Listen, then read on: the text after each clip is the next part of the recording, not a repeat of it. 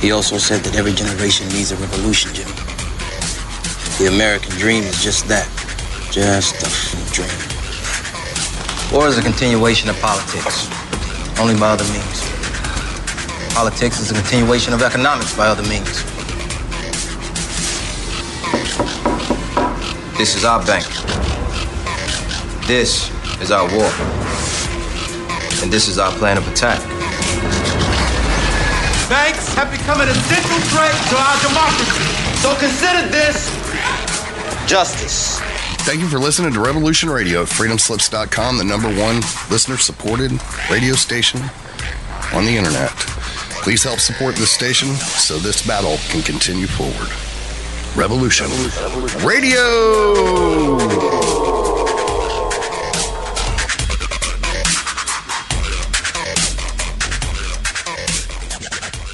The opinions expressed on this radio station, its programs, and its website by the hosts, guests, and call-in listeners or chatters are solely the opinions of the original source who expressed them. They do not necessarily represent the opinions of Revolution Radio and freedomslips.com, its staff, or affiliates.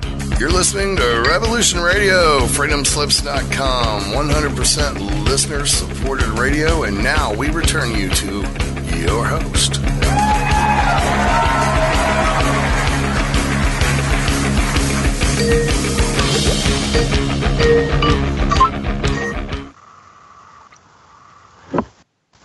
Aloha, everybody, and welcome to Stargate to the Cosmos on Revolution Radio at revolution.radio. And I'm your host, Janet Kier Lesson, with my co-host, Dr. Sasha Lesson, and our other co-host, Kevin Estrella. And today we are going to have on our show Sue Walker, and we're going to discuss Sue Walker's contact with the Sandia Gray ETs in Sandia Mountains, New Mexico. Go to aquarianradio.com. You'll see that they have a Twitter account. The Grays are twittering, and we have some pictures up there, artist renditions of what these gray aliens look like, and they are very cute. And they have personalities. And let me tell you a little bit about Sue. People around the world seek the psychic and medical intuitive advice of Sue Walker. She is an internationally known psychic and medical intuitive. For over 20 years, she has assisted individuals and CEOs of businesses, physicians, actors, and law enforcement agencies. Her psychic readings and medical intuitive readings are sought out for their high levels of accuracy and detail. She's frequently asked to investigate hauntings or paranormal activity. She's been featured in various publications, television documentaries, and radio appearances. Sue also conducts training seminars during the week because she desires to educate the public about various forms of psychic phenomena, improving psychic skills, and exploring remote viewing, scrying, I don't know what scrying is, I'll have to ask her, or energy projection. So yes, she has a website, which I'm sorry, I don't have it here right now. I'll get that on her page on aquarianradio.com. And I'll have that link for you momentarily if I forgot it. We're also joined today by Kevin Estrella. So let's see if the gang is all here. Let's start with Sasha. Are you there? Yes, I'm here, and there are you hearing me, Janet? I'm here. I can hear you. Yes. Oh, that's wonderful.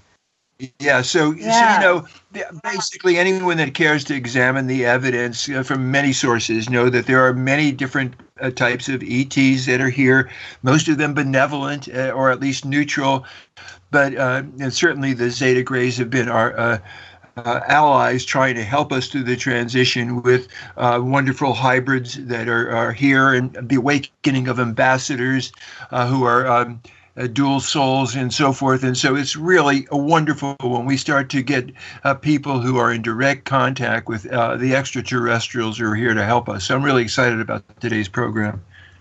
Yes, we're going to have a really good time. Kevin. Hello. Welcome. Aloha. Good evening. Aloha. How is it where you are? How's the weather? Well, as we say here in Canada, how's it going, eh? How's it going, eh? Yeah. Well, we're down here in chilly Maui, Hawaii, because it's been in the 60s, and I wanted to warm up. It's spring. Come on, let's get on with it. But you're up there in Canada. What's your weather like? It's still cold. It's still cold. There's still some snow on the ground. A little bit. Oh. Yeah. Well, let's support the visualization of warm weather coming our way. Yes. So what can you How tell is us it about Sue? Go ahead. Aloha. Can you hear us all right? Yeah. Great. Hi, Sue. Hi. You have a double header tonight. Reverend White Otter is sitting right next to me. Yay. And he's here to kibitz with us as well. Good evening. Oh, good. We like to kibitz. Good evening, Reverend White Otter. Let me add that to the show. And Reverend White Otter, please send me your information at aquarianradio@gmail.com. I'll add you to the webpage. Okay. Excellent. Okay, so who wants to start talking first? Sue, do you want to tell us about yourself? Well, all right. Reverend White Otter and I are married, and we live in a suburb of Albuquerque, New Mexico. And while it sounds incredible, we've been in contact with a group of extraterrestrials that reside and work from a long-standing, very old facility beneath the Sandia Mountain, which lies along the eastern edge of the Albuquerque metropolitan area. This group of extraterrestrials started to talk to us in 2013, and we started to learn from them. And then they began to teach us things. And so White Otter and I both hear them. We both kibitz with them on a regular daily basis. And do they speak English? How do they speak? Do they have an accent? It's telepathic communication. When we hear them, it's not only in words, it's emotions, it's images, it's maps, it's three-dimensional stuff, and it's all coming in telepathic chunks of information. And they asked us back in 2015, I believe it was, to open a social media account. And that's how, at their request, I knew nothing about Twitter at the time. Had to have somebody walk me through setting things up, and started listening to the gentleman that first introduced himself to me from Zeta Reticuli 2. His name is Tilcom.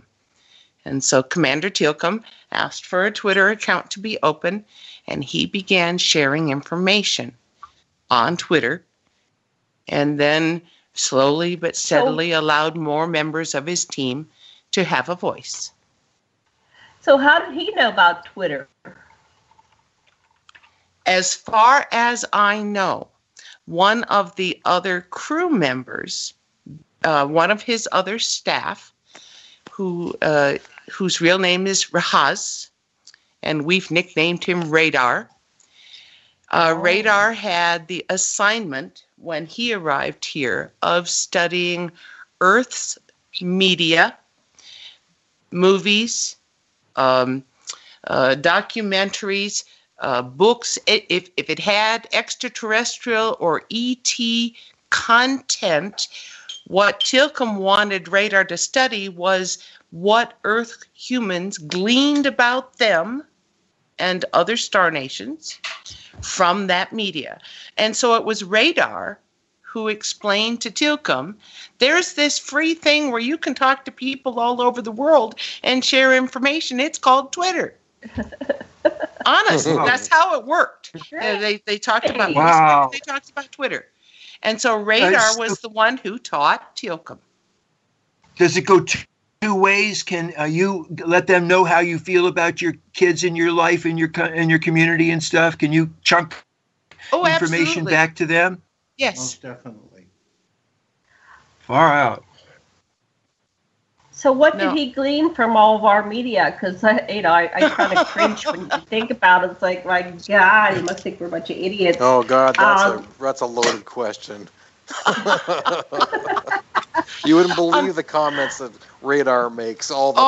Oh, Radar movie oftentimes will mix quotes from different movies and different genres and come up with the strangest blends of famous quote snippets. But what do they think of us? They know that we are being prepared to get ready to meet. That part seems obvious to them. They also know that there is a mixture of portrayal of positive and right-minded or extremely negative and attacking and greedy or violent in Star Nation's portrayals in movies and television and that kind of thing. So they are very aware that they are walking into this with essentially one very large PR problem. Oh. So what about all the contacts they've been having? Let me just say this and then we'll pass the talking stick around because we all have questions. We're all so excited. What was I going to say? Okay, so I am a lifelong contactee. I've been having experiences since the crib. I've been interacting with the Greys, I'll just call them the Greys to shorten it, since, really small, but other species as well. So what about all of us contactees?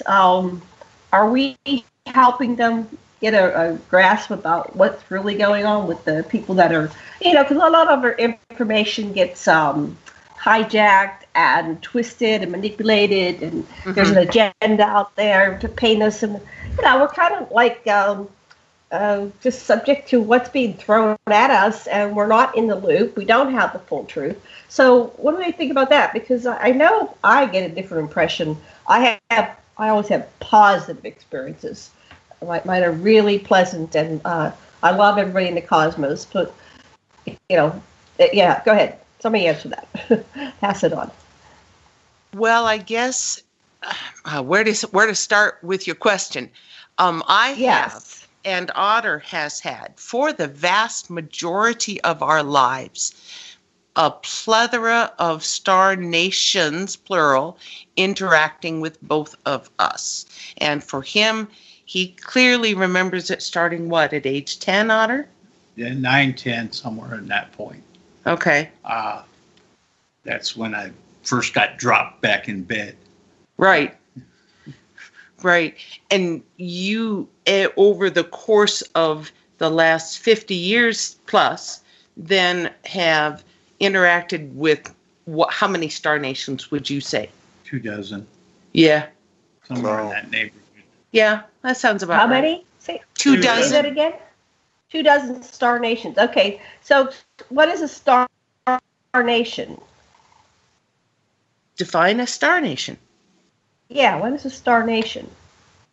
What I've come to understand is any humanoid species of extraterrestrial beings that do not reside as permanent individuals here on this planet like we do. Okay. Are some, do they have some kind of colonies here, bases, permanent, many generations? Like I heard about the tall whites in the Charles Halt interact. He says that they have children that are born here and brought here, live here. That's correct. Do other species have similar facilities? Correct. Yeah, go ahead. As far as we have been told, the tall white, or what we say as the Schlan, and we spell it XLN, and sometimes when we hear it, it sounds like echelon, like that hierarchical word. And other times we hear it from them, it sounds more like a J sound, like Zlan. And so we're trying to understand what we're being told there. And that's also part of the reason why the XLN spelling. But the Zlan, or the tall white individuals from that Zeta Reticuli area, we've been told have a facility beneath Mont Blanc in France. We also know that there is another facility down in I don't know if it's New Zealand or Australia now.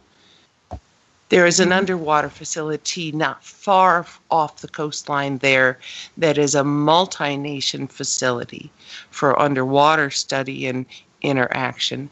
I can also tell you that here in New Mexico, we have under long-standing complexes dotted all over the landscape.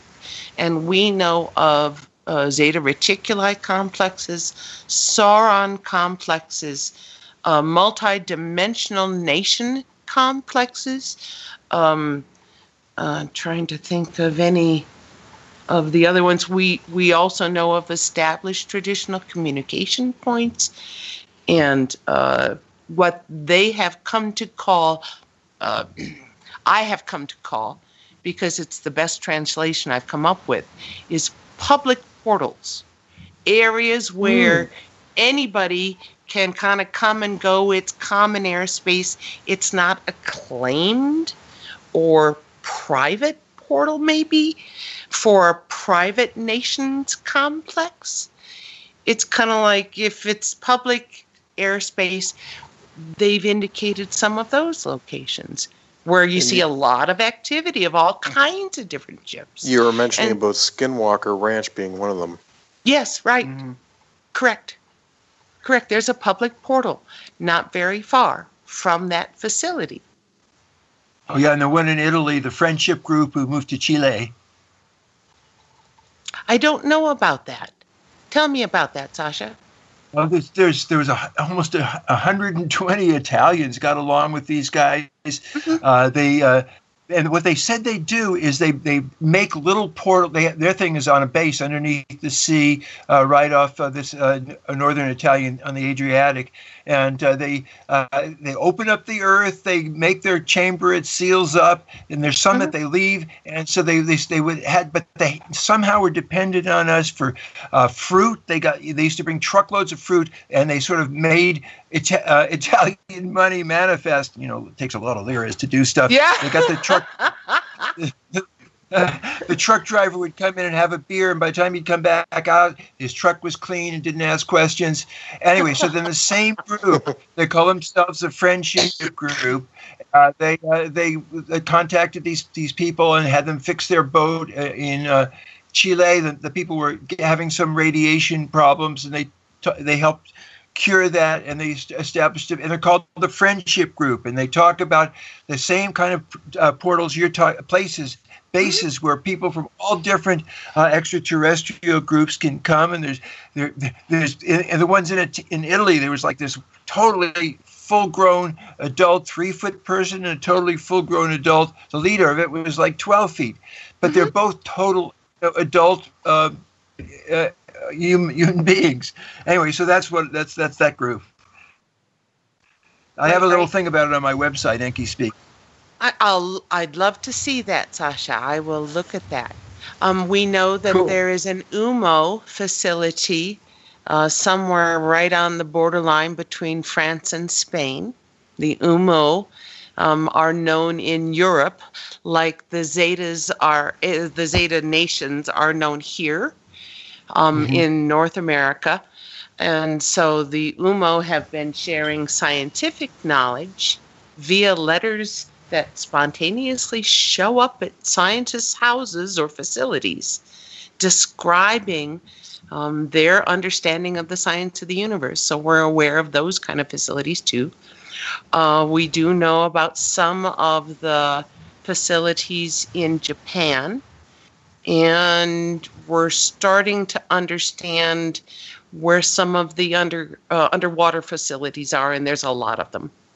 So some of these are common, as in joint nation, and some of these are exclusive, as in, no, we need this atmosphere and we need this kind of facility and environment. So this is just for us, this star nation. Mm-hmm. And I'm going to correct Otter. Go ahead. What about the ones in Sandia? What do they really need? Oh, they filter our air and they remove some of the nitrogen. I know that. They clean up the oxygen. And I don't know how to say this, but they enliven it. I don't know a good translation for that, except that they change the ionization. Yeah, make it so that the atmosphere is more usable for them. Yes, we know what that is. Okay, all right. Maybe that's the best explanation. Yeah, no, anyone that lives by the sea or next to a river knows just what you mean. Okay, yes, that's the aliveness that they're talking about, is that you breathe it in and there's some water molecules, but those water molecules also have that alive feel to them. Sure. Mm-hmm. Oh. Cool. So what else do you want to Wow. Well, Janet just got to think about her underwater base, too, because she spent some time in an underwater. Do you know anything about the underwater base under Johnston Atoll? It's in the Pacific, 800 miles southwest. Go ahead. Yeah, it's just southwest of Hawaii. You would have to. Can you contact them right now while we're talking and ask questions? What do you want to know? About the underwater base at Johnston Atoll.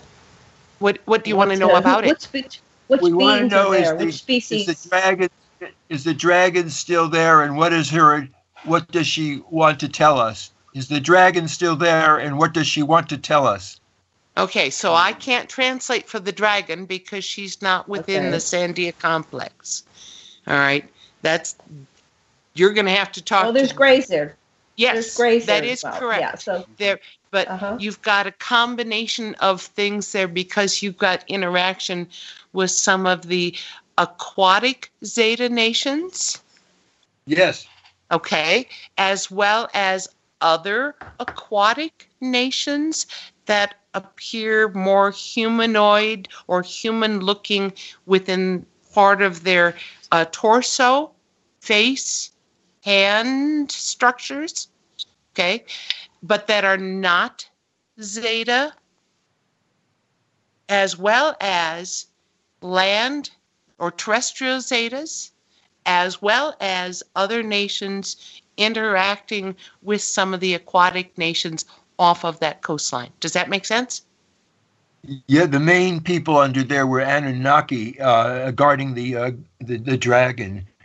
Great, gigantic. Well, there's also a portal there too, but they were interacting with the three different sizes of grays. One, the tallest was like a gray mantis hybrid kind of looking thing. Oh, sure, right. And humans, and then they took me down into into the facility. We went down quite a ways, and there was a doorway, kind of a shielded area.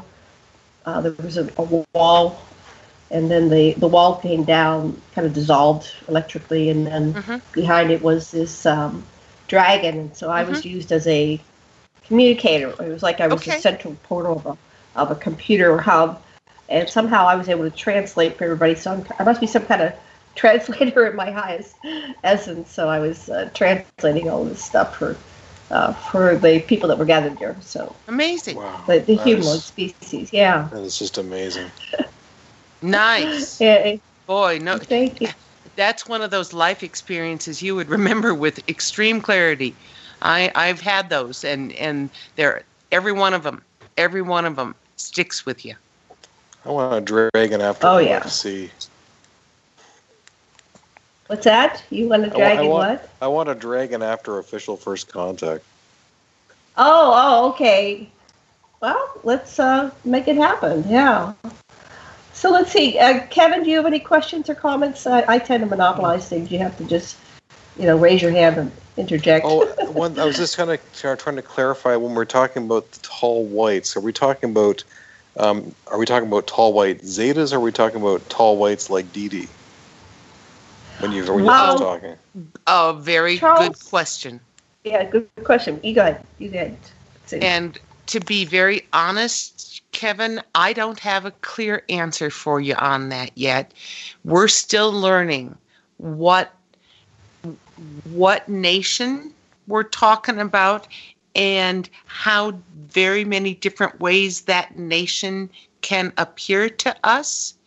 So let me give you, for instance, if I've got a tall white Schlon person and they have no hair on their head and their head is much larger, versus if I have someone like Dee who appears as a tall white and manifests often as the tall whites do with a blue aura of light around them, but she has this flowing, gorgeous silver white hair.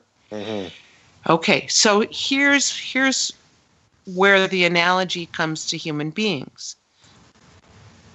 I have long, silvery white hair. Do you? No. Do any of you? So you look different than me, even though you're the same species as me. Right. Okay, so I'm still learning because we're still getting images and being introduced to various people who falls into that cultural category. And I don't even know if I can call them a culture from a single planet, or if it's a grouping of star nations who have explored many places in the galaxy and occupy worlds all over, but collectively they're called the Schlon. I don't know yet. So we're still waiting all kinds of clarification and learning every day. Oh. I totally relate to that from the other people I've been studying, like Sherry Wild. She talks about her Zeta Gray saying, well, I'm not just from a particular place. I'm a traveler and a learner throughout the galaxies, and you're seeing me in this form, this Zeta Gray form, because this is very convenient for the work we're doing here. Mm-hmm. Yes. Yeah, okay. That's right. Okay. It's like, I like this body. It's function. It works. It functions well. That's what he said. Yeah. I remember Sherry saying, why don't you just show up like a human one day? And he said, have you ever looked in the mirror? Have you seen how big your teeth are? Wow. That's a great line. It's like, who's scarier, That's a great line. Oh my goodness. We've had all scary. We've had all kinds of fun here in the last month plus, because starting in January, the Sandia facility began to get more trainees coming in, because 2018 is the year of increased soft in-person contact. And that's one of the reasons that they put out the Telepathy 101 primer. That's, if you don't know what we're talking about, one of our Zeta friends, Teeny last year helped dictate to us 285. This is the basics of how you get started working on your telepathy, so you can hear us and we can hear you, and you're not scared when we talk with each other. Okay, that was the whole basis of putting out the primer for free. So you can go to Official First Contact and download it in at least 10 languages right now, and we've got 3 more languages translating in the pipeline. Sue, let me ask you a question on that. Yeah, go ahead. If you don't mind. Sure. So I was talking with, what's his name that just passed last year? Selected by extraterrestrials. What was his name? How do you help me? Bill Tompkins. Yes.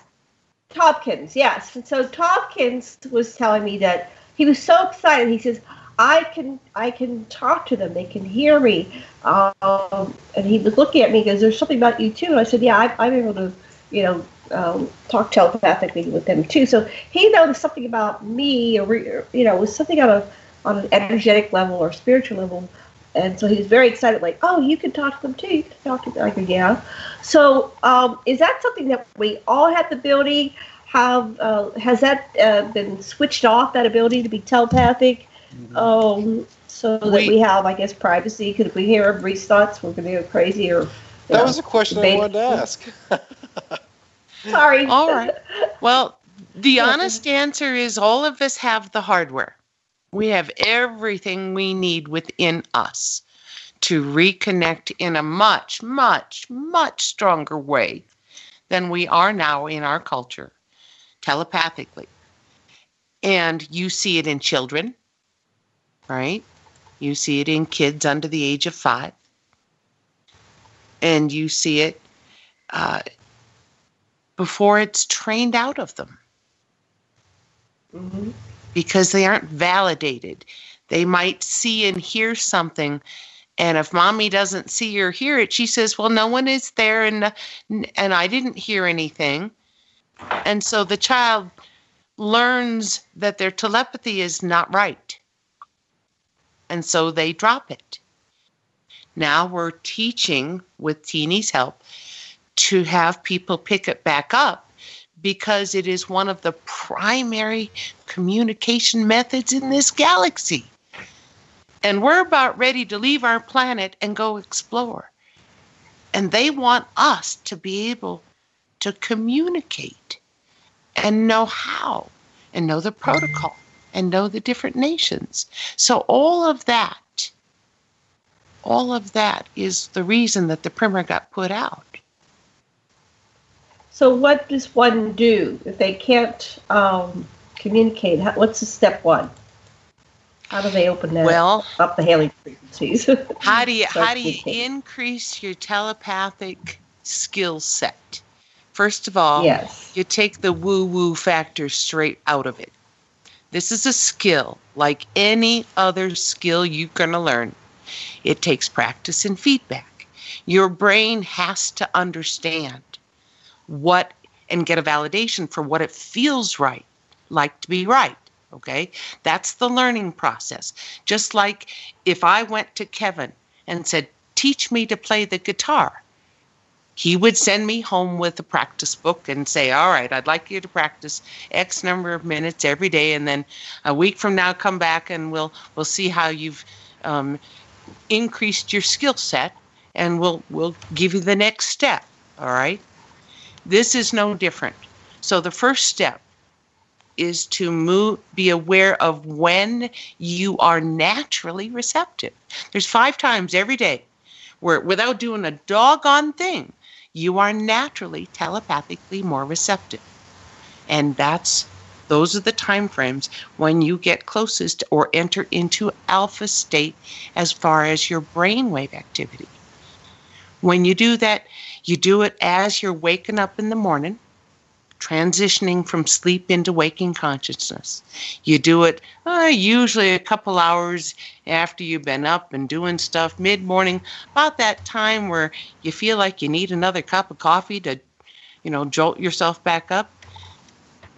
You do it mid-afternoon after you've had lunch and have that mid-afternoon slows. You do it mid-evening after you've had supper. And then you do it as you're going to sleep. Every single one of those times, you are more telepathically, naturally receptive because you're closer to that alpha state. Your body naturally does that rhythm. So now the telepathy primer says, all right, let's take that concept, now proactively put yourself into more alpha state and learn to control how fast you get there, how deep, so that you can, in a heartbeat, at the click or the tip of your fingers, get yourself into that receptive state so that you can communicate instantly. Well, Sue, how do you and Otter are able to tap into it at any point? Like, are you in alpha state all the time? Otter? All right, so the honest answer is, go ahead, Otter. What? You want to learn how to practice the conscious contact, that you're consciously aware of the fact that you're in contact with other beings telepathically 24/7, 365. We call it walking with a foot in each world, meaning you got one foot in the physical world, one foot where you got to pay your bills, you got to do the dishes, you got to deal with the kids, and then the other foot staying connected with the entire collective consciousness, knowing that there's an unseen world beyond our vision, beyond our visual perspective, ability to see, out there interacting all the time. And if you choose to, you can stay connected with those interactions and have it work with you instead of just ignoring it. So that's conscious contact. Right. So is it technically we are in alpha state all the time? I would say now we have technically learned to stay plugged in all the time, even shifting in and out of alpha. So we've brought it from only being able to do it in alpha to being able to do it in beta as we go about our regular daily activities. Does that make sense now? I think walking the spiritual path with practical feet. Correct. Absolutely, Sasha. That's absolutely right. Well, that makes sense. That makes absolute sense. I have a lot of work to do. I've got a lot of work to do. I've had that awareness, but I don't have total. But now that one is just permission. The realization that this is possible. So now that I know that, right. If you know it's possible, probably change. Then what you want to do is very slowly but steadily increase the amount of time per day that you can walk connected. Maybe today it's 5 minutes. Okay. Well, maybe tomorrow it's 6. Maybe next year it's 3 hours. We did not develop this ability to stay connected 24/7 overnight or even in a year. Honest, we didn't. Been 35 years for me. Took a lot of practice. Otter is been a practicing shaman for 35 years. Mm-hmm. And so he studied all kinds of things from all over the world and has stories you wouldn't believe. But when he says there's 35 years of practice, that's exactly what he's talking about. And he's not 35 years old, guys.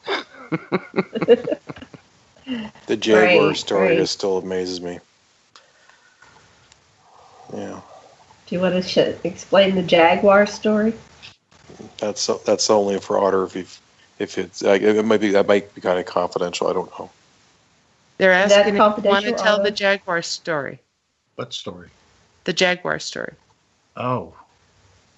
Y'all are familiar with Peru, I take it.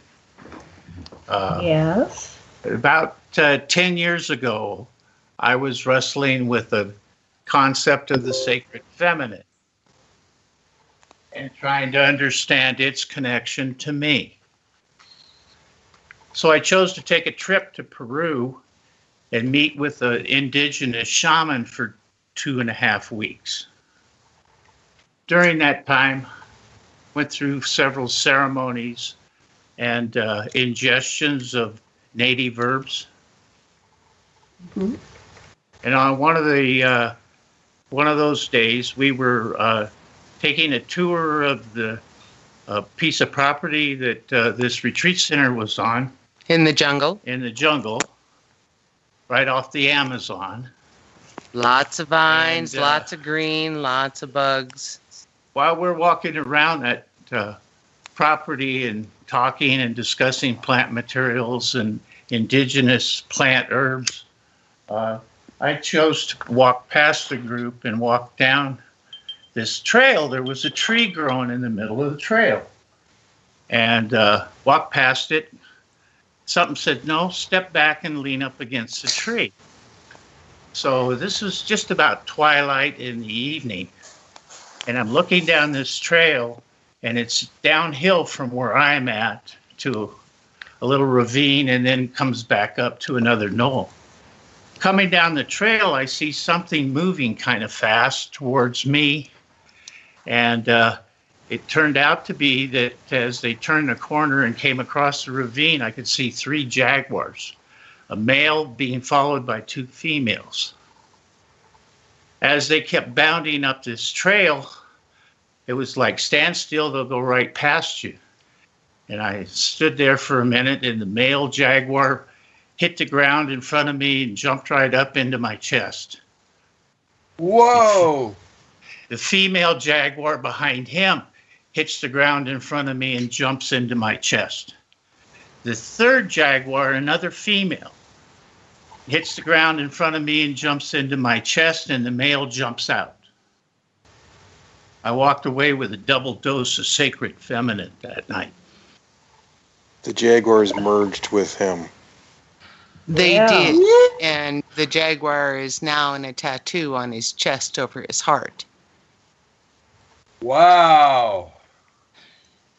This man understands the sacred feminine coming from a battlefield warrior from the Vietnam era and being an alpha male man's man in a world growing up where he had to be tough. Chose 10 years ago to go and try to understand what he considered a missing piece of himself. There was something that he saw that other people were getting that he wasn't. And so he went to the most sacred man he knew and said, please help me. And now that has allowed him to connect telepathically deeper, faster, stronger to the collective consciousness and all these star nations, because he chose to find and seek a way to reach that deeper level of emotional honesty and in touch with how the sacred feminine is vital to our understanding. Wow. It's Sophia songwriter said something, may the warriors find peace within so the healing of the earth can begin. And you've done that, Rev. Thank you. My pleasure. I think I have a lot of feminine energies. I always have. And it's been very strange, but I've always felt like I've had more feminine energy in my relationships than the women I've ever been with. It's kind of hard to explain, but in a lot of ways now I feel like a self-contained entity of balanced male and female. There you go. I would agree with that, Kevin. I think you are finding that blending that balance is becoming easier and stronger as your telepathy increases and as your interactions have increased. Look at the growth that's happened just in the last 6 months within your life. No kidding. Yeah. I mean, oh my goodness. Mm-hmm. Oh my goodness. So, and that side effect of individuals around the world who have started practicing their telepathic contact with each other and forming telepathy groups in their country and practicing with each other locally. Those people, we have messages from people all over the world that they find that their spiritual depth is increasing in ways that they did not expect, and their skill sets in other areas in their life are becoming much easier. They're finding doors opening for them. And their growth rate, that's what they say. That's the common factor that we're hearing. Their internal growth rate has exploded. Yeah. I can see your program allows people to empathize with each other and to get beyond their separation. It's just beautiful. I love it. It was designed by Teenie to speak beyond religions, beyond cultures, beyond borders, and she tried very hard to understand the phrasing that we needed to use to be understood by Earth humans, so that the appeal and the language and the interaction, one was her personality, but two also was universal in its understanding across culture here on this planet.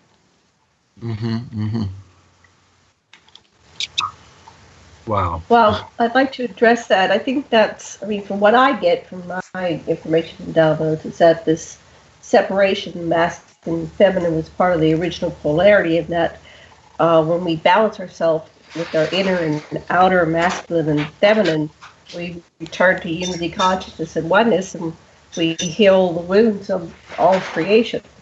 So that's what I do in my practice.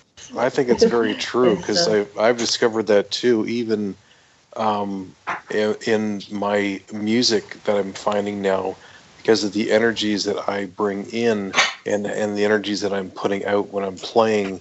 I play, very, intense music, but I don't play angry music. My music comes from a very emotional sound, emotional based. It's hard to explain, but it's almost coming from a feminine energy of love. You go way out and sit on the edge of the black, my dear, and you just play what you hear.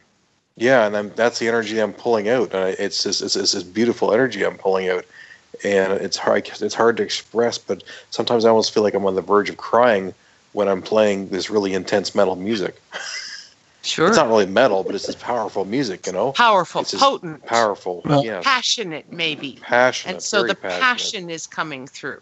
Very passionate, very emotional, yes. Good stuff. So I'd like to just share something that really works for a telepathy kind of a thing. Is you look in somebody's eye, especially their left eye, and you breathe in and out same time they do, and you keep looking in the left eye until you feel your consciousness merge with them, like you can feel like you're one person. So then what you can do, anything to know what's going on, you just put yourself behind their eyes and you can feel what it's like to be and think like them.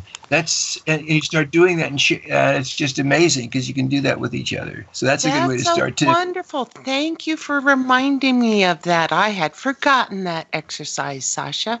There's a similar one that I was taught, and that is to drop down into alpha state. One way to do it is an open-eyed, simply get a partner, and you do nothing but look into each other's eyes and don't look away.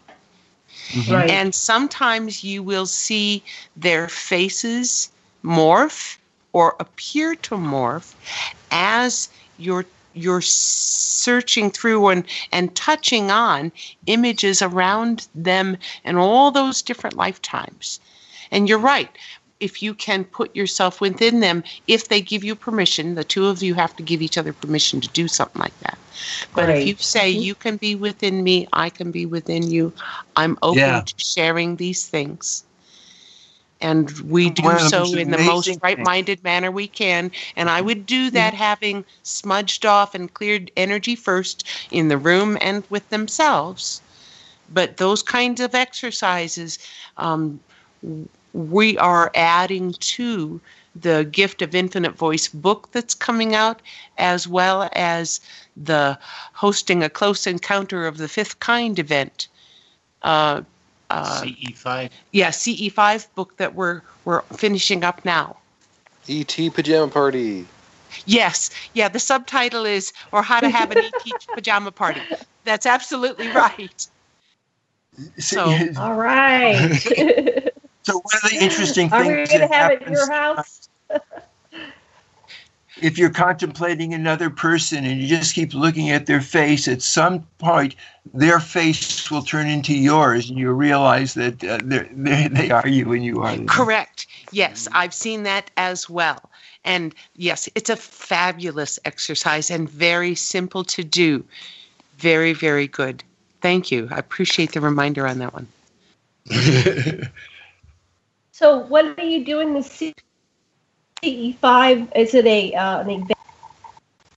Okay, so what we're finishing up right now is the book based on our experience and CE5 experience that Twitter followers have relayed to us. We're working with Karen Brown in Florida. Karen was one of the 3-member team that started the first trial beta version of the quote ET Pajama Party. And she's a very good writer and a very good help with back and forth work. So she and Otter and I have pooled our resources and have been writing a manual on if you want to have and host your own close encounter of the 5th kind event, what do you need to do? Whether it's large or small, whether it's, 100 people on a hillside and private rural land, or whether it's 3 people sitting in camp chairs looking out somebody's open garage door at the sky. Oh, I love it. It's wonderful. What do you need to do? Right. What do you need to do? What do you need to consider? What kind of things can happen? What kind of things have we experienced? Okay. What do you need to have your guests bring?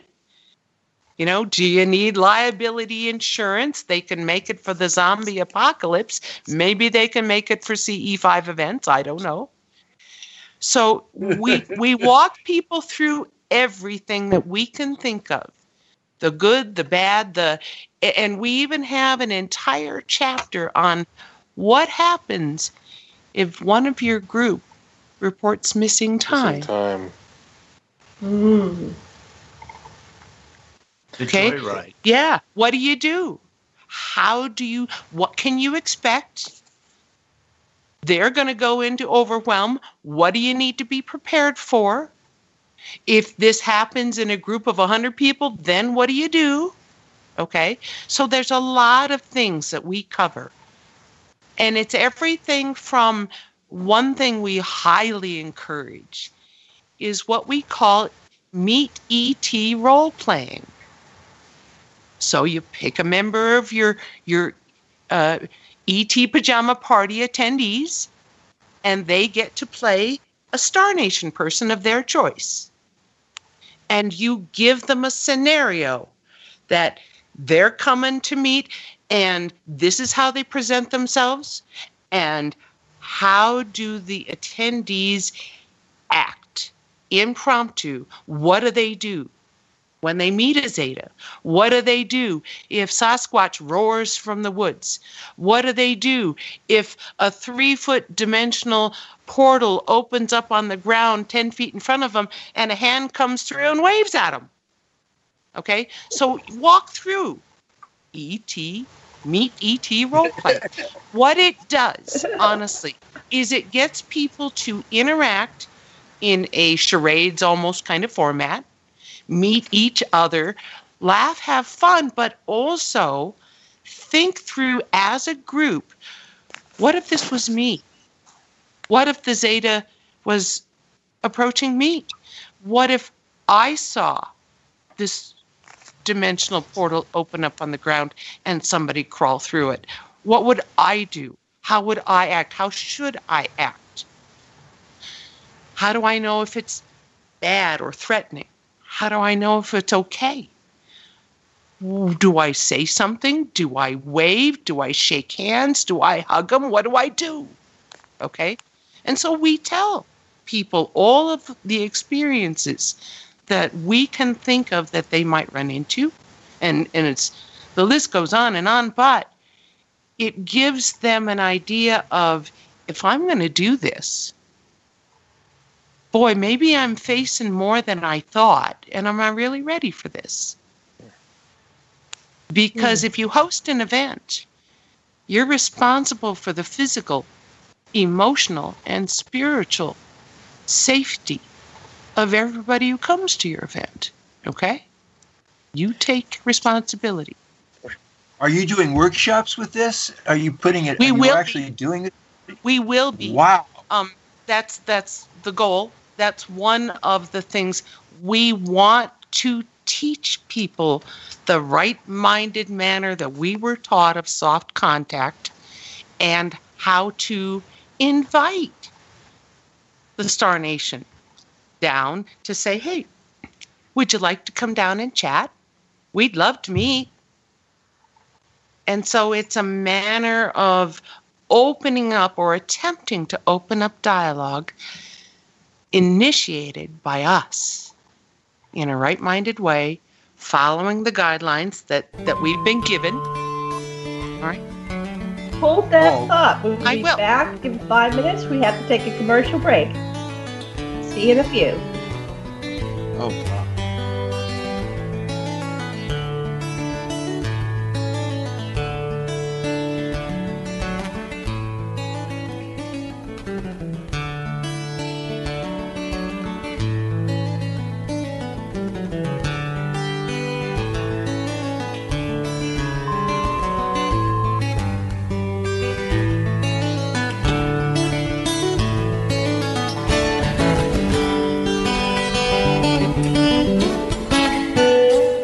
Revolution Radio at freedomslips.com, and we'll be right back after this message.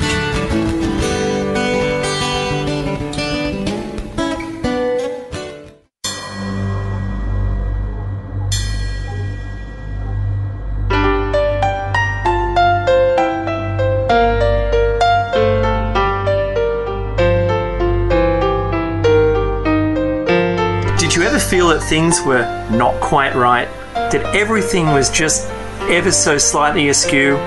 Do you have, to paraphrase Morpheus, a splinter in your mind? If you're interested in hearing the latest information about UFOs, the paranormal, ancient cultures and structures, monatomic elements, longevity, fantastic discoveries in science, downloaded to your brain, then tune into us. Hi, I'm Dave. And I'm Mackie. And we are Shiny Side Out, Sundays 2 to 4 a.m. Eastern. See you then.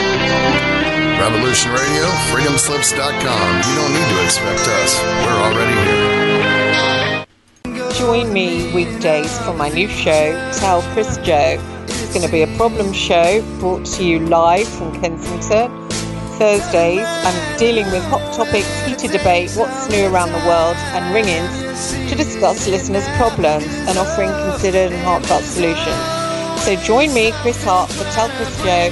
Stop what you're doing, grab a cup of tea. I'm coming live from Kensington. Relax, let me entertain you with a coffee bar online. Listeners' very personal problems.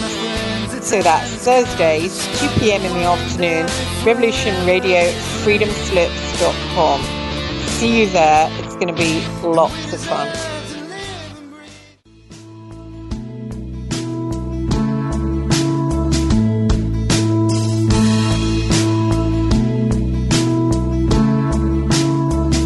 Is your data safe? Do you have the necessary information to assist you in confidently living through just about any survival situation?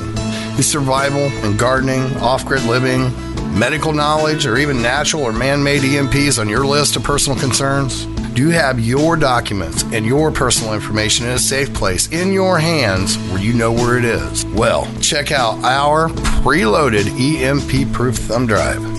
Over 3 gigs of survival documents and how-tos, plus the USDA offline food preservation website, and much, much more, including a surprise bonus we just can't tell you about here. With plenty of room left over to store your most important documents. Imagine if a megavirus or a computer failure took out your bank, or all the banks for that matter. Are your banking records safe in your hands? So when they get things fixed and repaired, you can say, hey, look, this is what I had. You have it. I want it back. Is your personal data safe? family records, addresses, phone numbers? Well, squeeze on over to freedomslips.com. Yes, that's www.freedomslips.com. Click the banner on the homepage for the EMP-proof bullet drive to get the full scoop of everything that we offer. So, folks, keep your data safe for your peace of mind. Revolution Radio, freedomslips.com. You don't need to expect us. We're already here.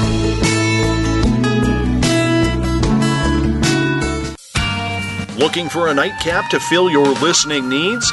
Come join us on Spaced Out Radio with me, Dave Scott, right here on Revolution Radio.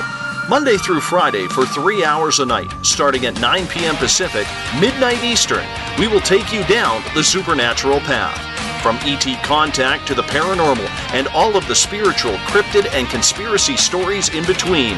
You can find us right here on Revolution Radio, at spacedoutradio.com, on Twitter at Spaced Out Radio, and on Facebook at Spaced Out Radio Show. Spaced Out Radio. It's a night of talk and interaction. Are you experienced? Let us play with all our toys and let us think that way. The opinions expressed on this radio station, its programs, and its website by the hosts, guests, and call-in listeners or chatters are solely the opinions of the original source who expressed them. They do not necessarily represent the opinions of Revolution Radio and freedomslips.com, its staff, or affiliates. You're listening to Revolution Radio, freedomslips.com, 100% listener-supported radio, and now we return you to your host.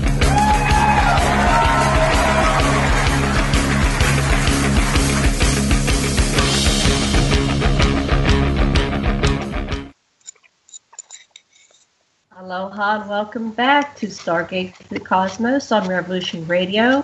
And we have a gang here today. We have our guest, Sue Walker and Reverend White Otter.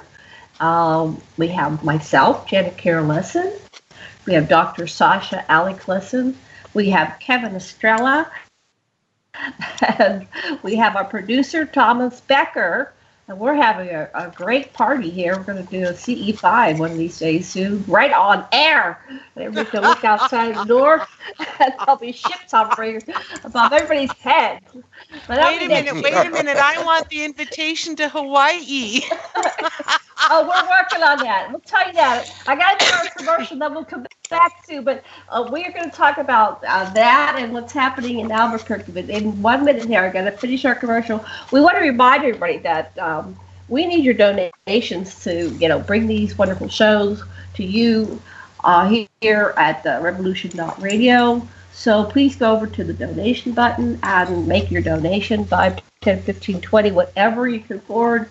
We really appreciate it. Your donations are what keep us alive here. Mad Painter, Thomas Becker, where are we in the process? We seem to be stagnated. We're still at 1353, and that's what we were Saturday. Here it is Tuesday, and we need 2,700. That's 2 days with not even $2 donation. That's pretty sad. Oh, come on, people! Get one less cup of coffee. Get the Starbucks and give us that $5 instead. Alrighty, well, let's see if they respond to the call here. So, and we'll send an ET to you if you make a donation. Yeah, we'll send Radar over. He'll give you a raspberry in your ear. Yes, Radar will give you a raspberry. Yeah, beware. All right, so we're ready to do part 2, and I just wanted to say, I did the same thing when I was a kid. I used to have all my friends come out and sleep out, but I always had, if they didn't want to come, they'd say, oh, I'm busy, but if they wanted to come, they were there, and they seemed to be ready. But, it'd be great to do that. Sasha and I are highly trained in working with people that get destabilized and upset, and we do regressions and, therapy, and we work with people, we do shamanistic things, and we always work with people that get down to their core, and they do soul retrieval, we use that opportunity to help them work through whatever's going on, their fears and separation and all that stuff. So we, sign us up. We'll do it with you. If you sound like what we do, so I understand. As a couple, we talk the same language.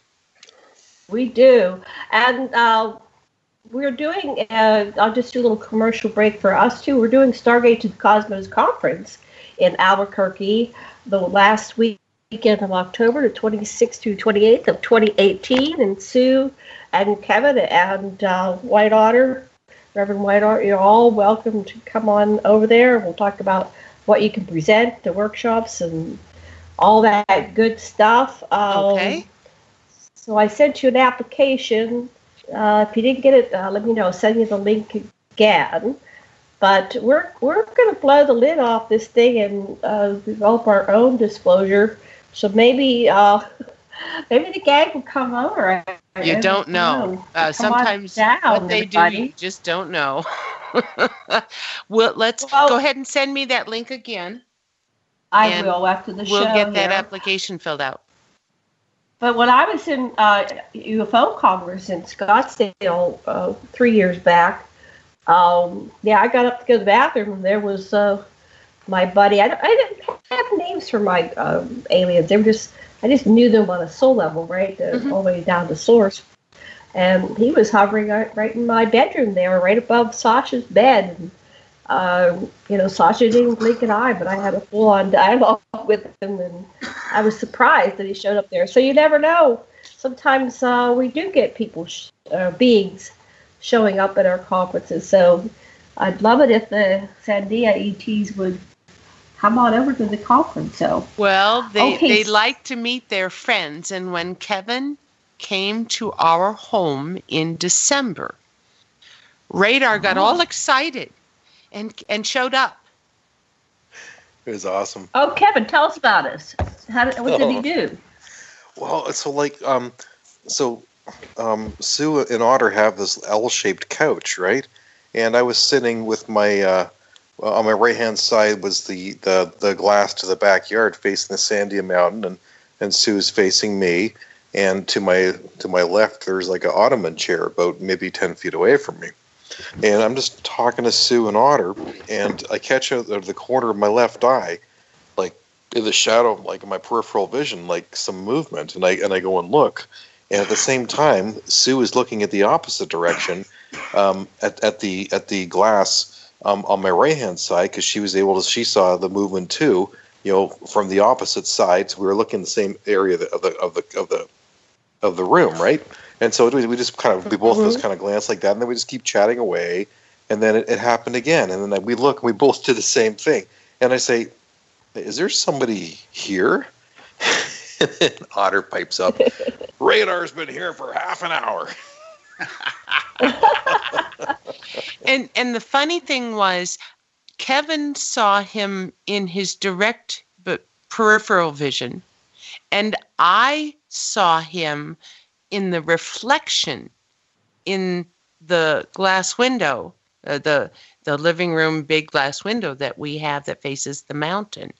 And so I was looking at the reflection of the same spot in the living room that Kevin was staring at, but I was seeing it in the angle reflection of the window, which is what allowed me to catch him with a lot easier view.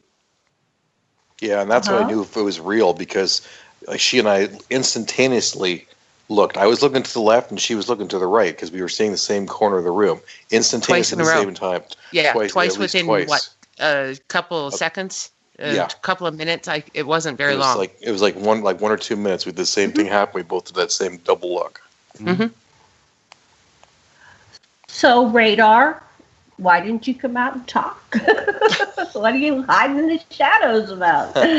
Just come on out and have a conversation. That wasn't the only thing that he did, because I went out to get the camper set up, because Kateri and I were staying out in the camper, and so I'm out there by myself, and I'm loading a suitcase, and then all of a sudden the camper starts slowly rocking, and I'm like, I'm staying still, going, what the heck is going on here? Is it me? No, wait, this thing moved on its own, and then it finally stopped. Yeah, it was the next day. I tweeted out to Sandia saying, "Thank you so much for the wonderful visit, and yes, Radar, I saw you in my peripheral vision. And by the way, was that you rocking the camper?" And this tweet came back immediately saying, "Well, I may have had a little hairy help." It was his friend. No. It was his Sasquatch friend, Kie. He was the one who was rocking the trailer. Wow. Oh, my God. Well, I can't wait till we actually sit down across from each other and have a cup of tea. Oh, that'll be fun. I've had some of this cryptic contact, but I've had contact with just in the last 6 months, one came into right beside my bed, towards the head of the bed, right beside me, but on my husband's side of the bed. And we had a conversation, full on. Mm-hmm. He was standing there, full on. Yep. So I must be getting relaxed at having contact, because they're starting to contact me. Yeah. It was last month. The more relaxed you get. Yeah, yes. Go ahead. It was last month, to tell you how relaxed we've become. I got up in the middle of the night. It must have been 1:30 in the morning. I was walking down the hallway toward the kitchen to just go get a glass of water. And there was somebody standing about 3 foot tall, hugging the brick wall. As I rounded the corner, I realized it was one of the Zeta gang, and it was Sarah. And she wasn't invisible at all. And I passed her by, and in my sleepiness, I said, "Oh, hi, Sarah. I'm sorry," because I brushed by her. "I didn't see you there. I'm just going to go get a glass of water." And then by the time I came back, she had gone invisible. I think she got embarrassed that I'd spotted her. But she was full on just standing there.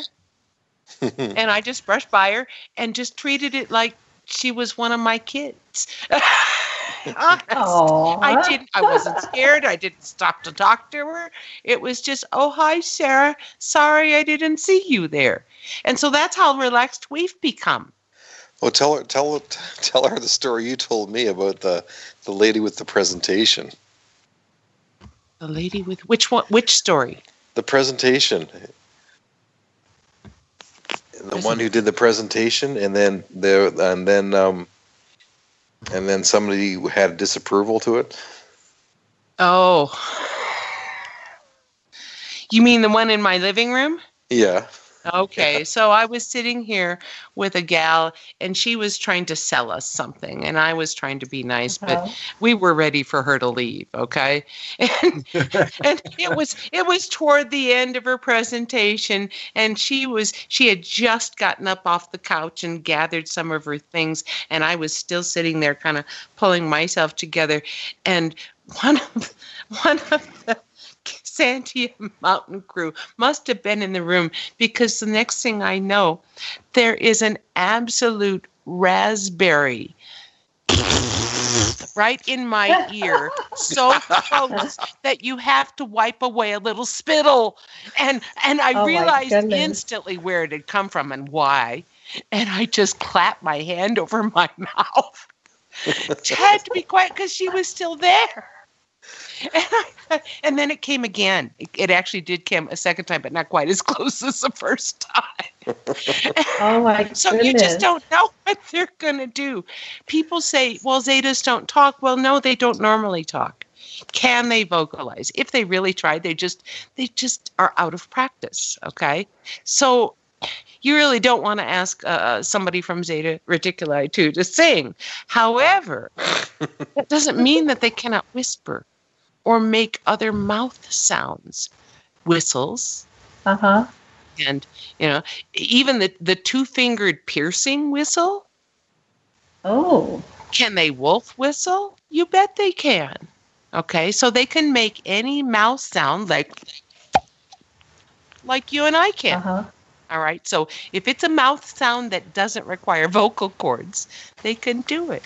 So if somebody whispers in your ear, you just have to ask, "Who is this?" instead of getting freaked out. Who's so talking? How do they go invisible? That's a good question. You said she was invisible. How do they go invisible? They're right there. But they can I honestly do not ask them their technology questions. We have avoided asking them technology and details like that, and just wait for it to come out in conversation, to be honest. Actually, they have an agreement Remember? Well, with the UMO on technical information. Well, that's true. Now there's a possibility. Okay, so here's the deal. The UMO, which is the nation that's very, very well known in France and Spain and most of Europe, and the Ponti know each other, of course. And so I'd have to go back and get the date, but Tilcom, a year ago.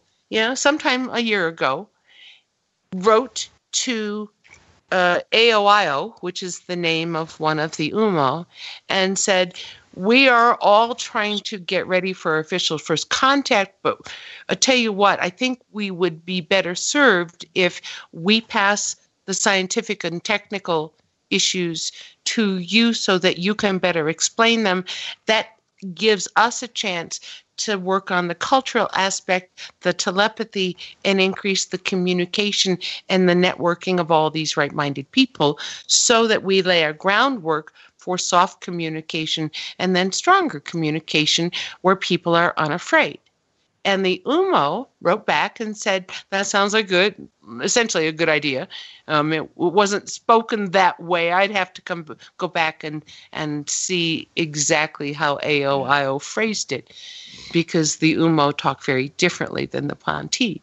However, the UMO have acknowledged publicly in France that they are aware of not only the Ponti, but where their facility is located, and have acknowledged publicly that, yes, they are answering the scientific questions and passing all of the cultural questions to the Ponti and other star nations who are agreeing to join in the sharing of Star Nation information in preparation for official first contact.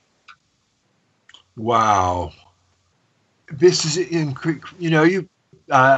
you need to do week-long workshops, or at least weekend workshops. This is wonderful for a group of people to have direct contact through and be ready for it by the role playing that you have built right into your program, so that we can really claim a partnership with the extraterrestrials or interterrestrials and feel good about ourselves and about the contact.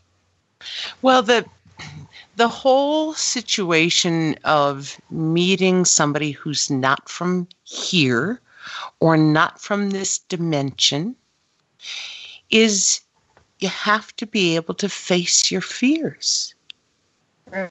Okay, that's the biggest thing that they're facing planet-wide in official first contact, is everybody has to figure out how to deal with their fears. And when you stand there and have somebody approach you who doesn't look like you, you have to be able to be willing to stand your ground, because you're a cultural explorer and you don't know what you're getting yourself into yet. And so you have to be able to be brave and assess the situation. So how do you reach out work with people so they stifle their fight or flight basic, gut reflex? You change your flight to determination and intent. I am here because I want to do this. I'm here, and I know that I'm going to have a startle response, and I might be scared, and I might tremble a little bit.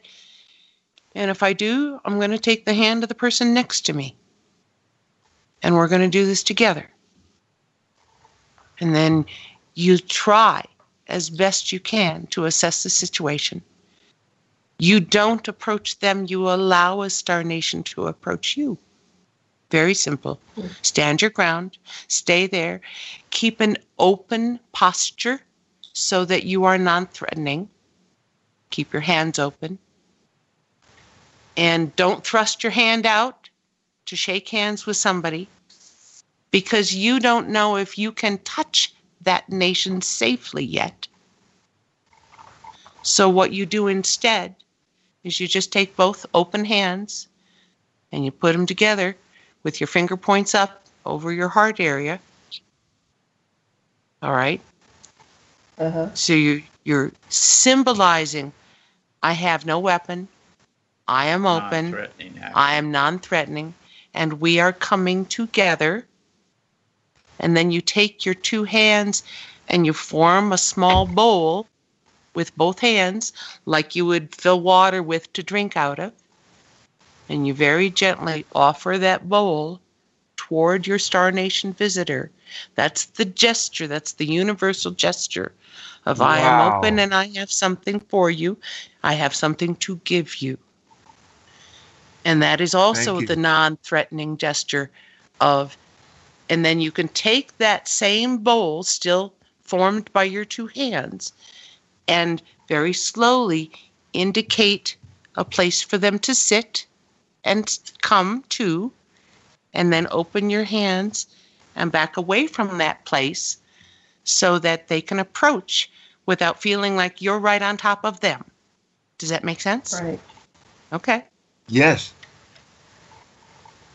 So you're trying to open up a dialogue. Yes. You're trying to open up interaction, but you're also assessing, are their gestures non-threatening? Is there telepathy? And you do reach out telepathically simultaneous to doing all this. Welcome. Thank you for coming. Please come sit and be welcome with us. Okay, that's your gesture, and that's your telepathic welcome. You don't know who they are. You don't demand their name yet. Your first goal is to help them get over their fears of coming and approaching you for the first time too. Okay, they're just people, guys. Some of them are trainees, and this is the first time they've ever been here. And they don't know how to interact with us.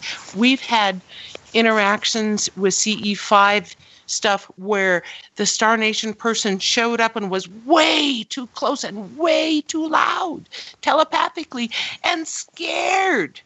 Well, I had that happen to me last Sunday. Okay? And just startled them.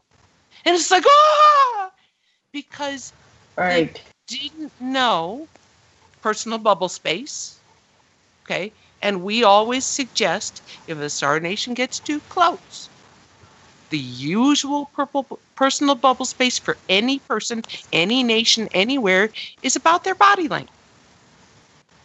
Okay? If it's closer person, half the body length or even closer than that. But typically, if you want to deal with a Star Nation person, be about a body length away.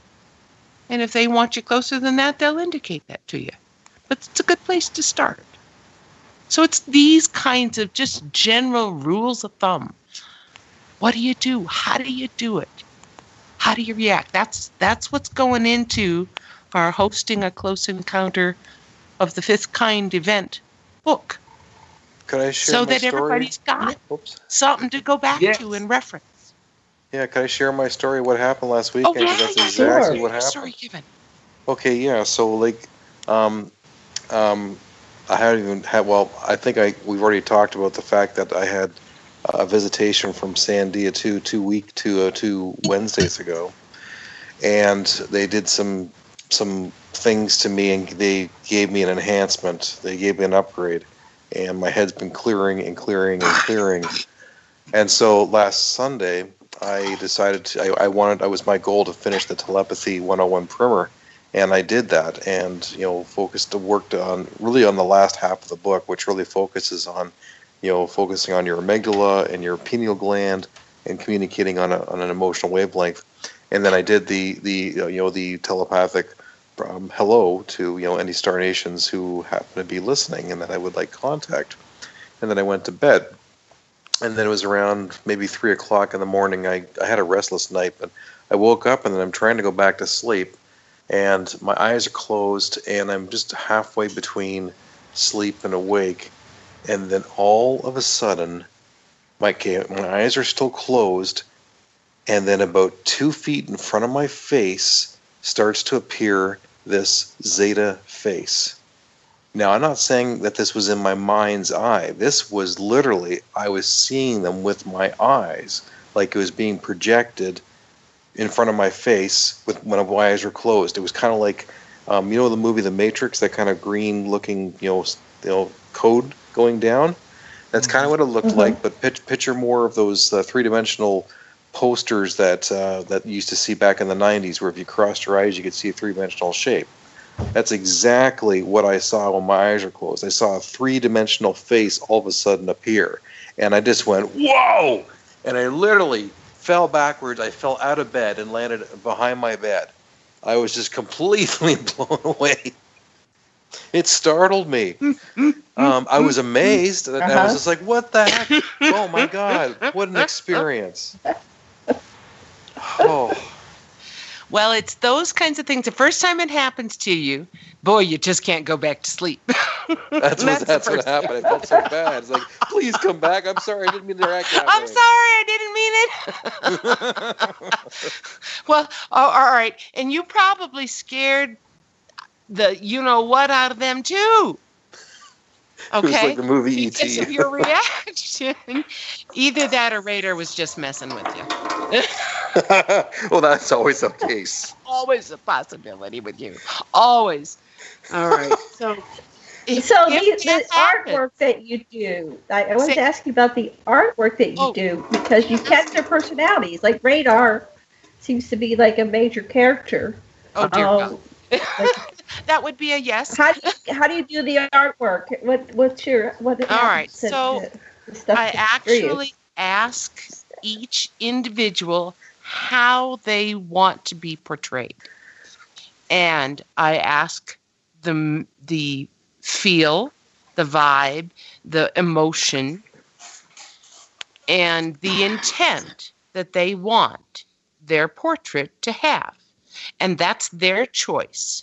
And then we review different kinds or ideas of, we could pose you this way with this light, or do this or do that, and come up with a decision. And sometimes I'll try a few things and go, I'm not feeling it. It's not clicking. And then there are other times where I'll sit in the studio and draw for hours, and Otter will have to come find me because I have gone timeless, because they are guiding my hands. All right. Mm-hmm. So they are assisting with some of the detail of this, so that the lifelikeness, the humanity comes out much stronger. Drudy specifically asked for a scarf to be on her head. She loves silk scarves. It is what she normally wears, but she asked for it because she knew that in many parts of the world, holy women and women who walked a spiritual path covered their heads. And she wanted to show them that she was also a spiritual woman. Radar, after Radar first visited Kevin, and I think, Kevin, it was a visit you didn't know about. Radar came back, and when I needed to redo his original sketch with his, Radar ball cap on, he wanted his portrait done with him learning to play the guitar. That was it. That was the only thing he wanted out of that, is please dress me and make me look cool, and I want to be like Kevin. Basically, that was the kind of thing, the vibe that he wanted his portrait to have. I'm not making this up. So that's why you got Radar playing the guitar. Teal'c thought that it would reach the demographic that much easier. Okay, if his portrait had him doing something that that generation could vibe with. All right. Teeny wanted hers to be thoughtful, and she said, okay, you can really show my age if you really need to, I guess. So you can see the wrinkles. You can see the lines. Teal'c wanted we looked through many hand gestures that Earth humans would understand as thoughtful, pensive, maybe a little worried, maybe a little amused, it's hard to tell. And that's what he asked his portrait to portray. And so if you look at Teal'c's portrait, his eyes are closed, his hands on his forehead. And that's Radar. And yet you know you know that Radar has pulled another stunt and he's shaking his head back and forth going, now what am I going to do? And so that was how Pinkham asked for his portrait to be portrayed. I asked Grayson how he wanted his portrait done, and he said, can you show me walking away from the back? He didn't want it at all. And it was just Grayson is this combination of James Dean and Shakespeare all rolled into one. It's a really, really strange, deep, quiet, cool guy.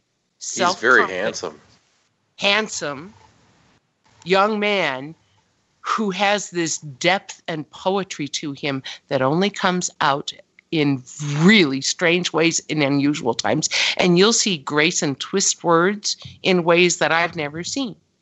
There is something inside that man.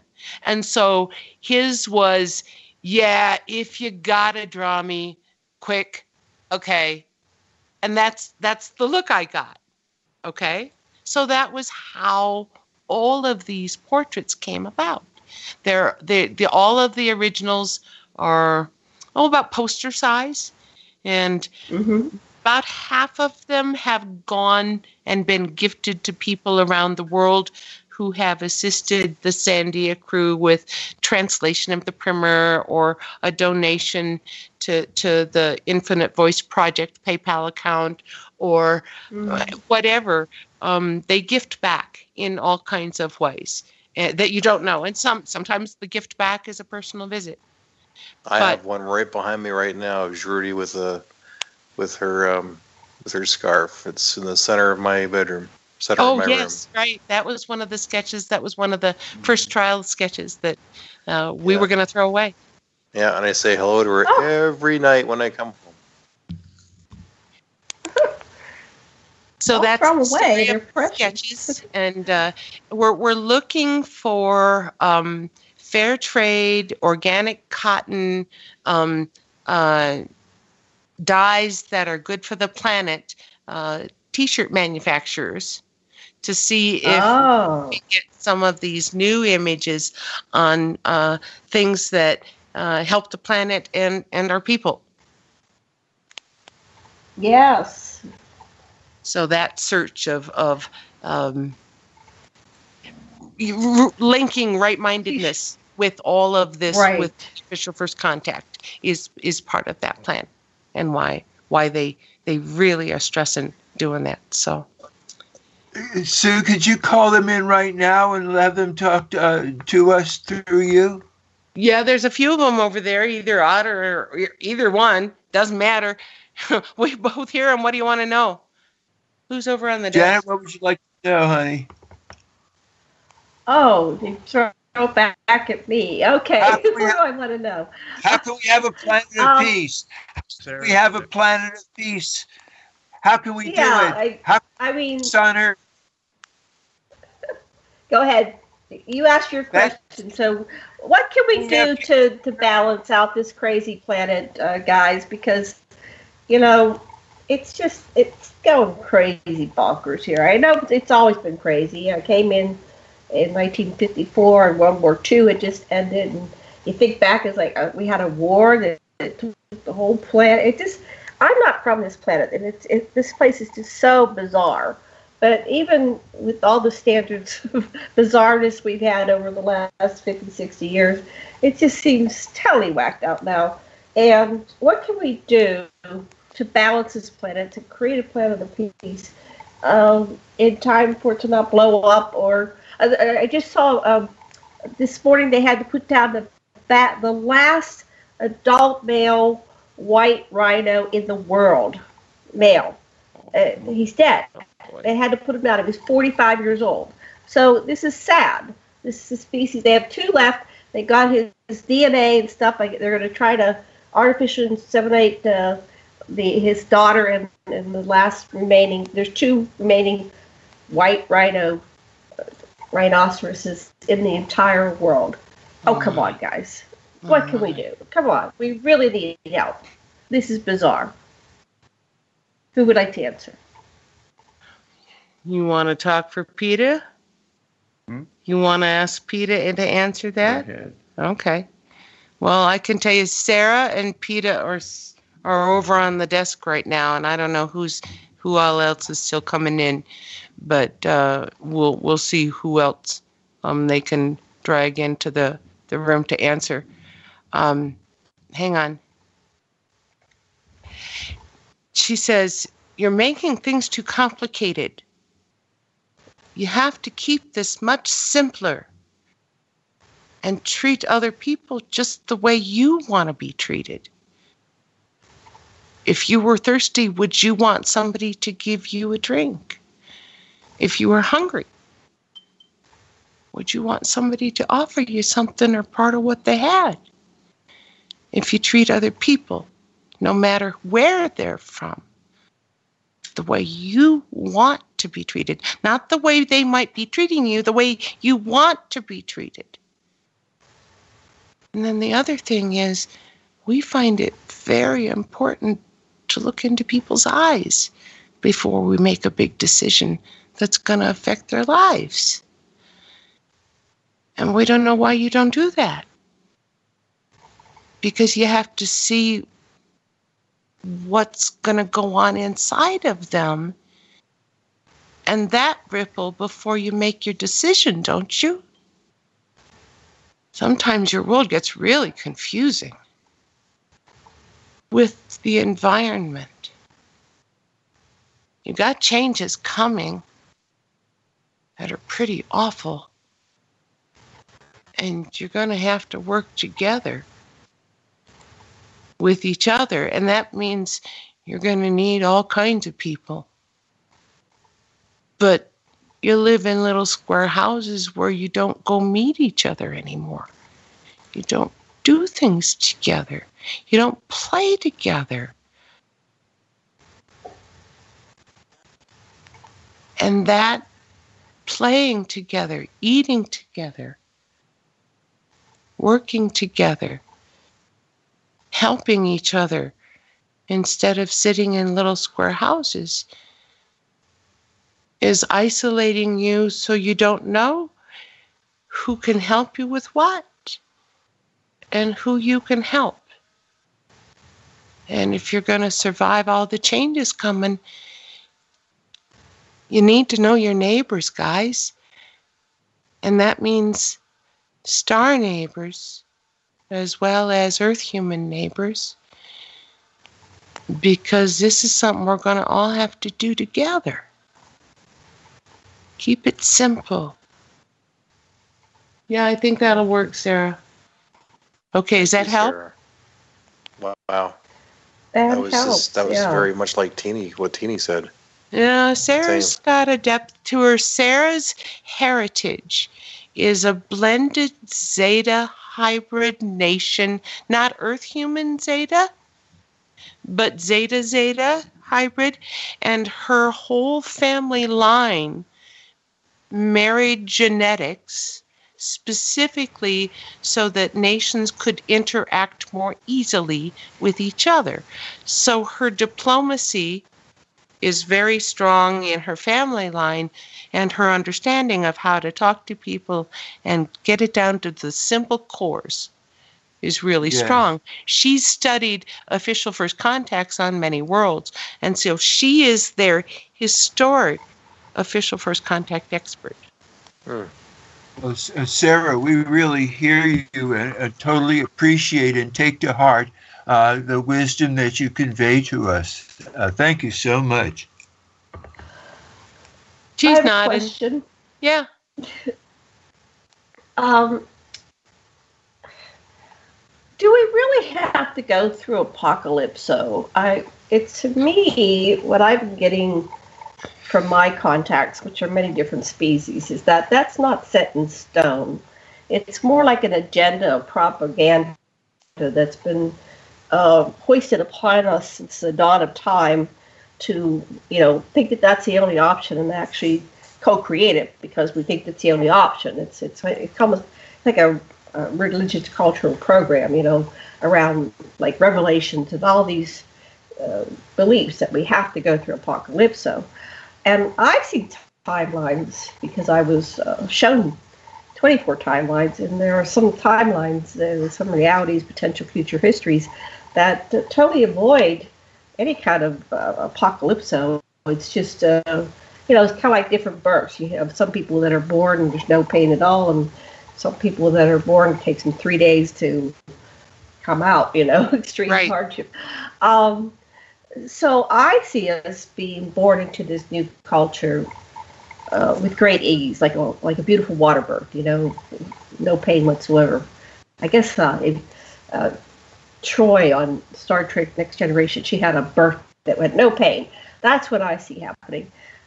Is that, from your perspective, something that is in the realm of possibility? All right. So really, you're talking about two different factors here, Janet. You're talking about both the Earth changes portion, which is already in progress, and we're seeing the extreme weather changes.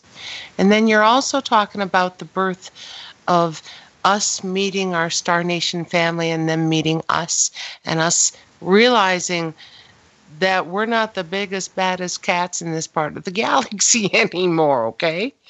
So what we have going on also is a situation where you have an Earth human population who is not telepathic, and so they rely on media communication and talking to each other, okay?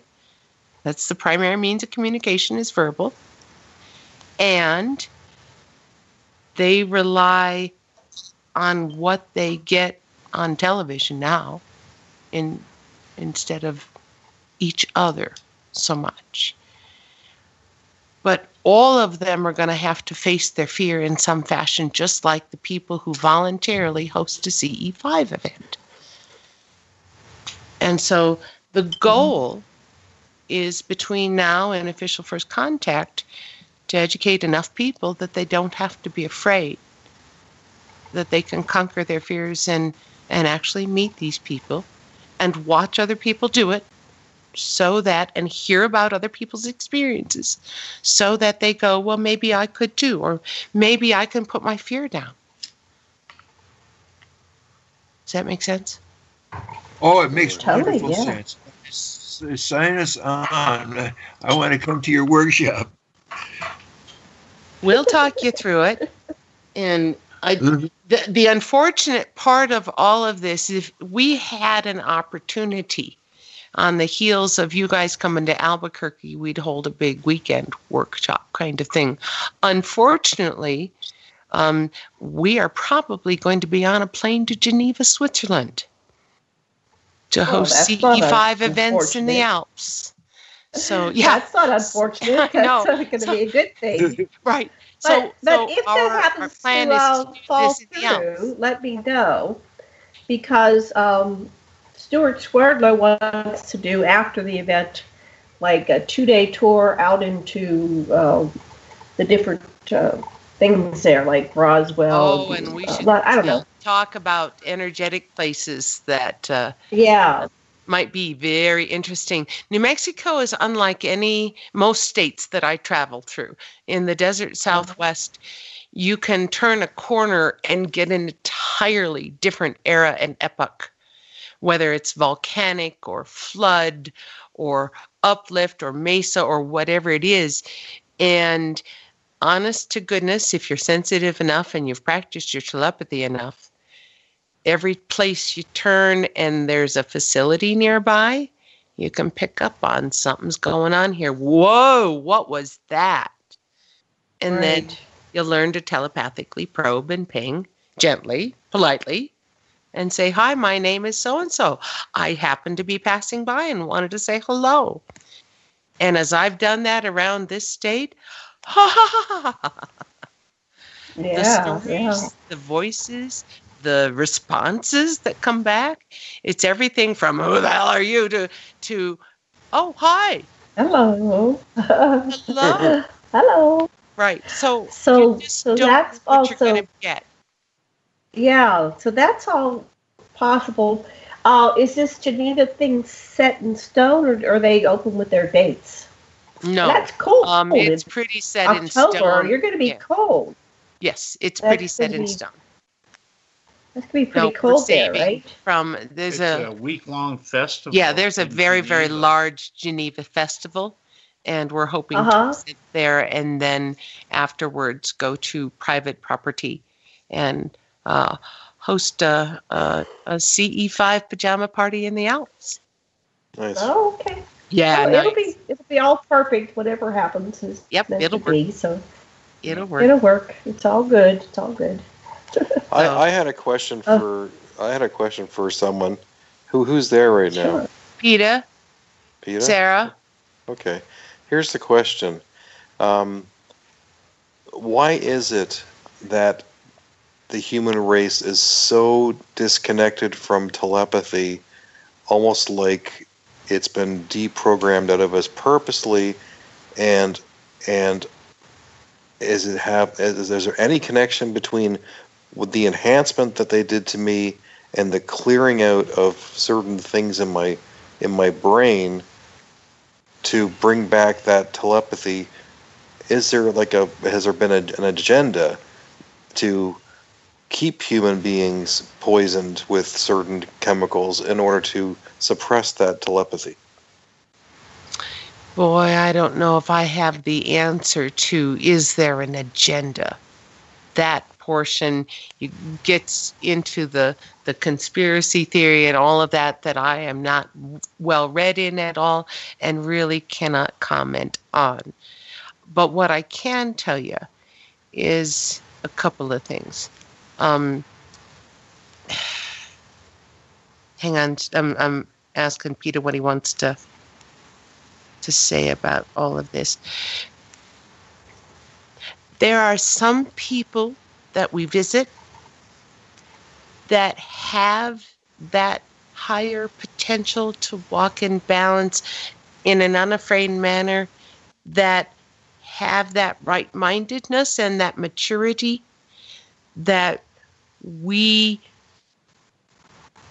become friends with, and naturally, as you become friends with anyone, want to see them do better. When you talk with us and we talk with you, the more interaction telepathically you have with any right-minded Star Nation, the more it... Hang on, translation problem. He's showing me an image of opening up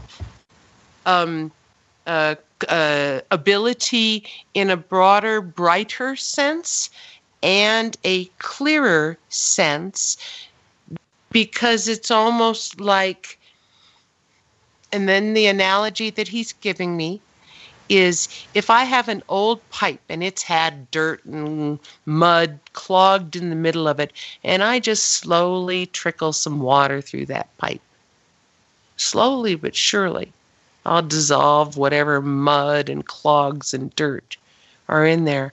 And if I slowly turn it up and add a little bit more water and a little bit more water, then pretty soon the pipe is running full bore and clear, right? And what you're going through, Kevin, Peter says, is like that. Because you're doing more with that part of your brain and that part of your whole being, persona, personality, soul, spirit, whatever word you want to use, all of the above. You're working and combining those and walking that every day, and that's what clears you out and brings the energy level back up, because now you're being you. Does that make sense? Oh, yeah. Okay, yeah. So as you do more telepathy, you clear out and you figure out who you are a lot easier. Well, I can't tell them how thankful and how grateful I am for the gift they gave me.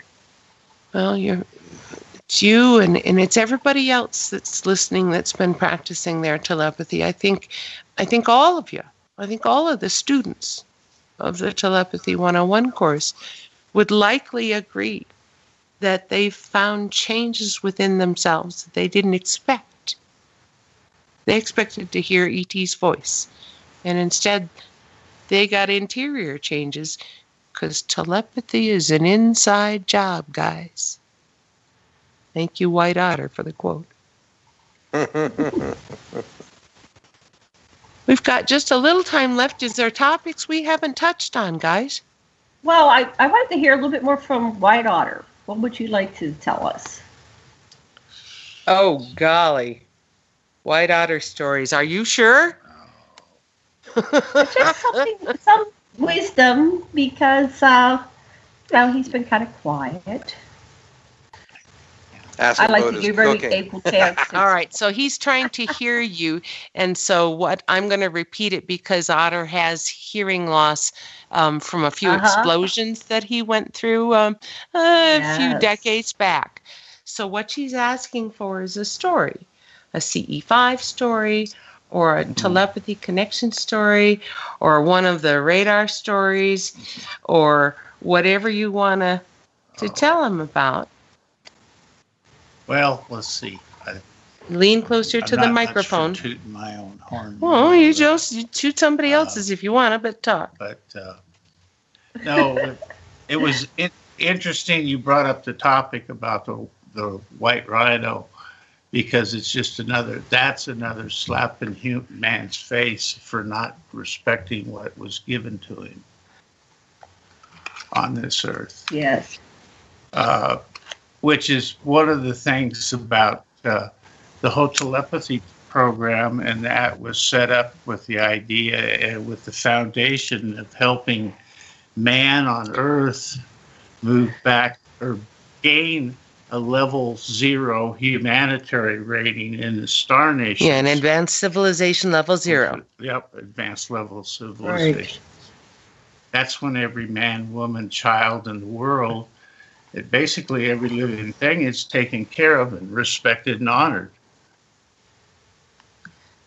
You treat people which is with human kindness. Part of all of this is all about. That's why we started the telepathy program to begin with, to get people to come together and share with each other their own insights, their own learnings and expansions of themselves. The telepathy primer will break you down and make you look at yourself in a deeper way than you've ever imagined. And it takes an honest experience to go through that and shed away some of the stigmatisms that block us from practicing telepathy in our lives. Or being ourselves. Or being ourselves is actually it, too. So that's kind of where I'm at with some of all of this as far as what it was set up to be for in our agreements with the Ponte, is to help man gain that level of understanding and a relationship to his fellow man. They want us to do good, but they want us to do good in a good way. Treat other people the way you want to be treated, and leave your planet better than the way you found it. That's it. It's that simple. That's it. So we do only have a few minutes, so I guess everybody. I just wondered if they are saving some of this DNA from species like that are going extinct. The extinctions will continue. This is Sarah. Because the planet is on course for a large shift change. The migration patterns will change. The food sources will change. The insect populations have already dramatically dropped. The drought and the weather patterns are shifting, and the increase in the intensity of the storms will continue. You must be ready. The people on your coastlines will deal with flooding and will have to move inland. And you must help them. And you must help prepare. Handwriting's on the wall. If you had to look at the earth and help fix it, start planting trees, start planting flowers, start doing everything you can to attract the insects and the birds back. Because go meet your neighbor. Go meet your neighbor. Go plant a garden. Go share your extra produce with somebody. Be a good neighbor and do it with a good heart and a right-minded way, and your chances of having contact are higher, because if you're right-minded, that's the kind of people they're seeking for contact for CE5s. Well, we have about 1 minute. Yeah, Yes. Thank you so much, Sue and Otter, for coming on. I really appreciate it so much. You're welcome. Yes, thank you so much. You are very, I very feel welcome. So inspired by you two. Thank you, thank you, thank you. We're glad to be here, and we're glad to teach. It's fun. And how can people reach you? What's your website? My website is, I spell my first name Sue with no E, so it's just S-U.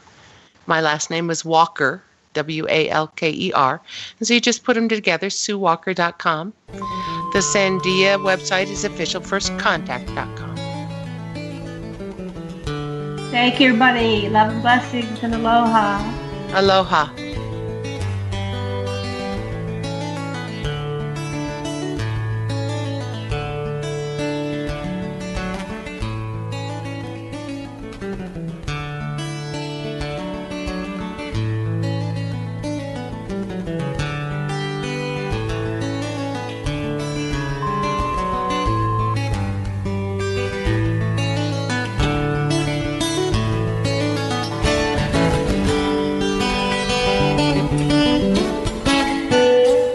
Revolution Radio at freedomslips.com, and we'll be right back after this message.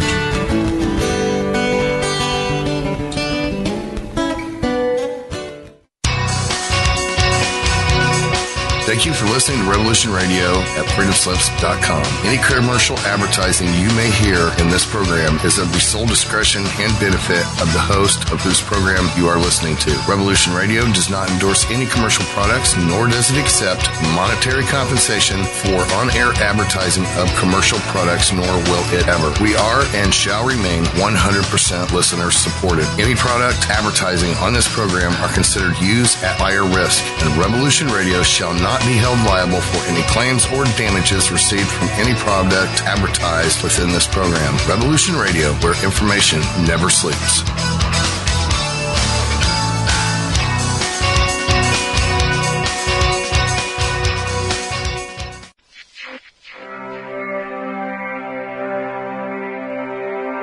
Most guys freeze. That's your cerebral cortex looking for an answer it doesn't have. See? Even your brain knows you're screwed. Your body's filling with adrenaline right now, whether you know it or not. Your heart's beating fast. It's getting a little harder to breathe. The neurobiological system is telling it to run, but your knees are too weak to move.